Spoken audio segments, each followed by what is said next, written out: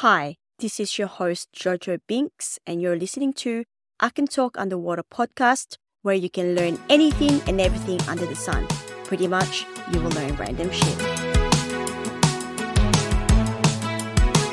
Hi, everyone. Welcome back to my podcast. I hope that you learned something from the last episode where I talked about my journey of getting my precancerous cells out of my body. I feel so good about it that I don't have to think about it again. Hopefully, I will never have to think about it.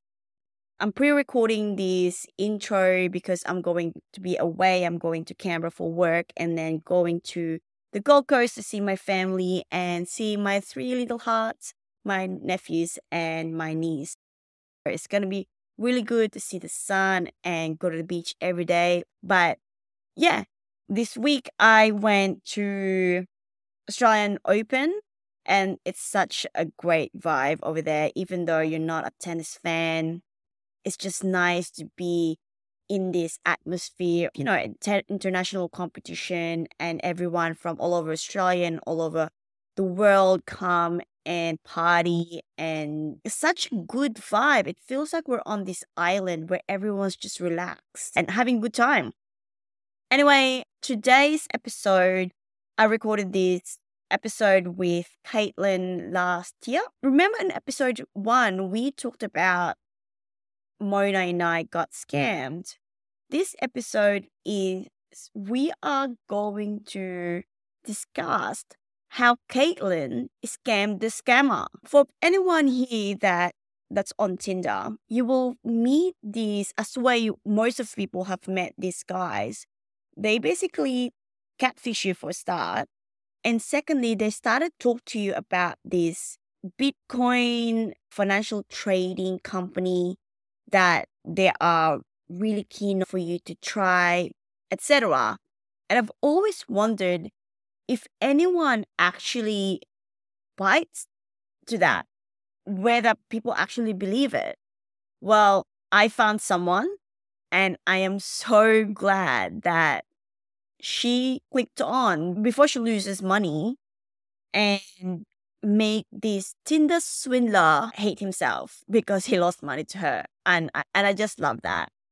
Also, we had some internet issues, so there will be a bit of crackling or skipping on some of the parts of this episode, so I apologize for that. But for people that are dating these days, I think you will find this interesting. And of course, everyone else is for your awareness. Okay, let's get into the episode. My name's Caitlin. I'll be 43 in 2 weeks. I'm now a single mother to 4 kids. I work full-time for a utilities company in ops support. I separated with my husband the 2nd of January this year, but the relationship had been over for a while before I was brave enough to ask him to leave. But we had been together nearly 10 years. Wow, you're going to have a divorce party? I don't know yet because I've bought a townhouse for the kids and I, so that'll be settling late January. So we'll be busy moving and essentially starting the rest of our lives where it's about us, not a man. I also left a 10-year relationship a while ago now, like 6 years ago. And leaving a relationship that no longer works is actually quite brave.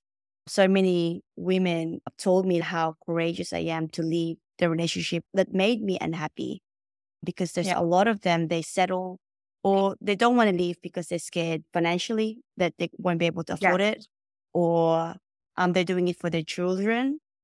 So congratulations on choosing to have a better life. It's not easy, but I have not cried once since.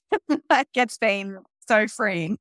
That's so awesome. So did you jump on the app straight away after you guys separated? I didn't jump on straight away. I can't remember when exactly I got onto it, but it would have been like maybe a month or 2. There was this guy who was apparently 35, very good looking, messaging me, very polite, but very keen, moved the conversation to WhatsApp pretty quickly. I usually find that as a red flag. to me at first, it wasn't really a red flag. And I was so new to this, like I haven't dated anyone for 12 years.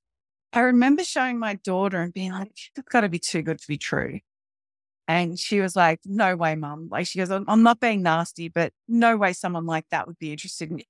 So while we were sort of chatting, and then he started introducing, like, he kept getting really pushy about doing this timed trading where I had to set up. And I was like, I actually used to work in accounting and mortgage broking and stuff. So I was like, this is like scam all over it. But I thought, let's just see.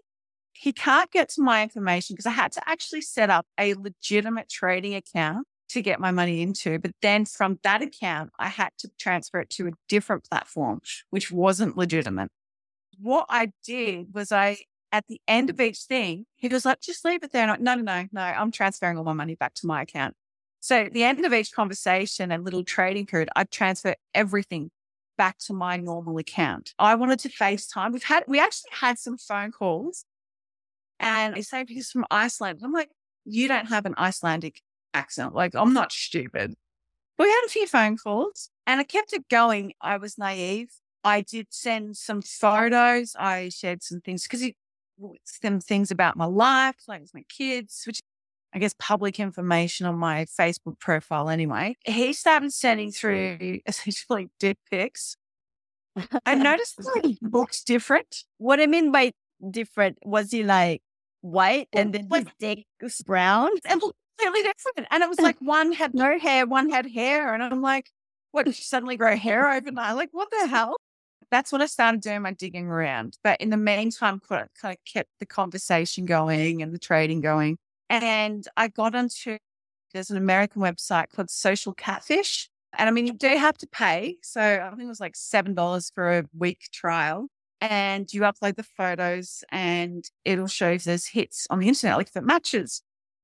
So it turned out that the photos he was using was some English OnlyFans guy who was actually gay and had a boyfriend.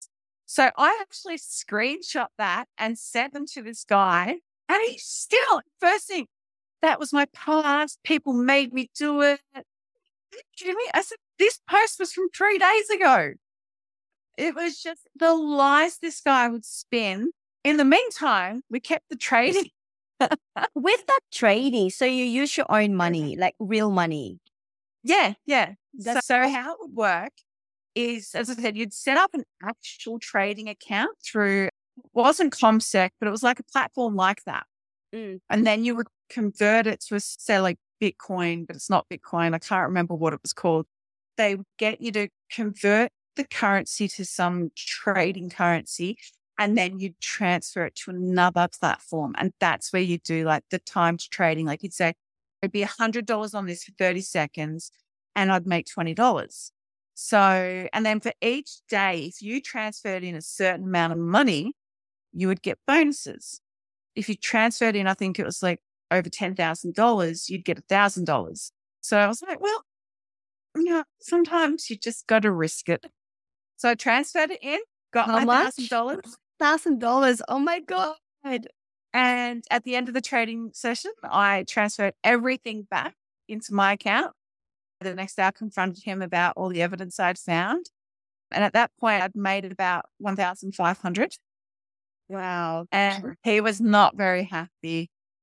That's all right. So the trading part, is it a legit platform that people actually do? Or is this like the scammers platform that they created? It's the scammers platform they created. Right. So I did a bit of digging on the company. It was a scam platform that had only been in operation for less than 12 months. Whilst it was a legitimate business, the financial review board or whoever it was that reviews all these types of companies hadn't found actual illegal activity as yet. They're the type of companies that get opened up until a scam runs out, shut down and move on. So very hard for people to trace. Wow. So you bet $1,000 and then, so basically what they're trying to do is to make you feel that you're winning. Like as if it's Yeah. gambling, right? Yeah. And then what they do is they suck you in and they get you to put more and more and more in each day. And you start off, you win, or like you make money at first, then you start losing. Wow. And that's where they will take the money. So I thought the fact that in that one session, they essentially gave me $1,000, I'm like, they're going to start wanting this money back soon. That's why I stopped it at that point. But because it's through a legitimate, so think of it like a 3-step process. You've got your bank account, a legitimate trading account, and then the scam company. You basically they control who wins or who doesn't. It's kind of like the poker machine, it's not designed for you to win money. Yeah. So, but because I have to go through the legitimate trading account, they can't get to my bank account. And I reported it through the online scam thing the government has set up. When you want $1,000, you decide, okay, this is all a scam, and you kept $1,000. What did this Tinder swindler? He tried threatening me. He was, I've got information about you. I've got pictures. Look, okay. I was like, I'd sent a few nudes, like not even full nudes, just tops. It was threatening. I'm going to put these all over the internet. I guess I just essentially called his bluff in a way. And I said, you know what? I said, I've had 4 kids. If you want to post my boobs online, go for it. I tell my friends that like, I don't really send nudes to anyone, but if I did and someone tried to blackmail me for it, I'm like, mate, I look good, just tag me. I don't care. Post it on Facebook, tag me. Just post the one with good lighting or something.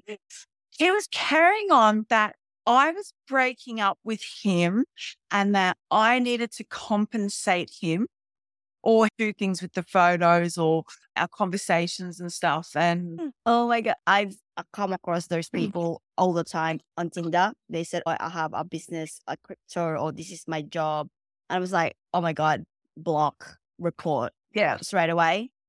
And then I was like telling to my friends about this. Has this actually worked for anyone? And it will work for someone. If they haven't been on dating apps before, they just come out of a relationship and they don't have any friends to bounce ideas with. For me, I've got a lot of single friends, and then we like send photos to each other or tell stories to each other. Go, oh, guess what? This is what happened. We have a lot of experiences on scammers. So yeah, and I can understand more what happened. It was funny. I think it was partly, I knew that it was a scam. Part of me was like, as I said, it was partly, I thought, let's see how far I could take this and scam the scammer.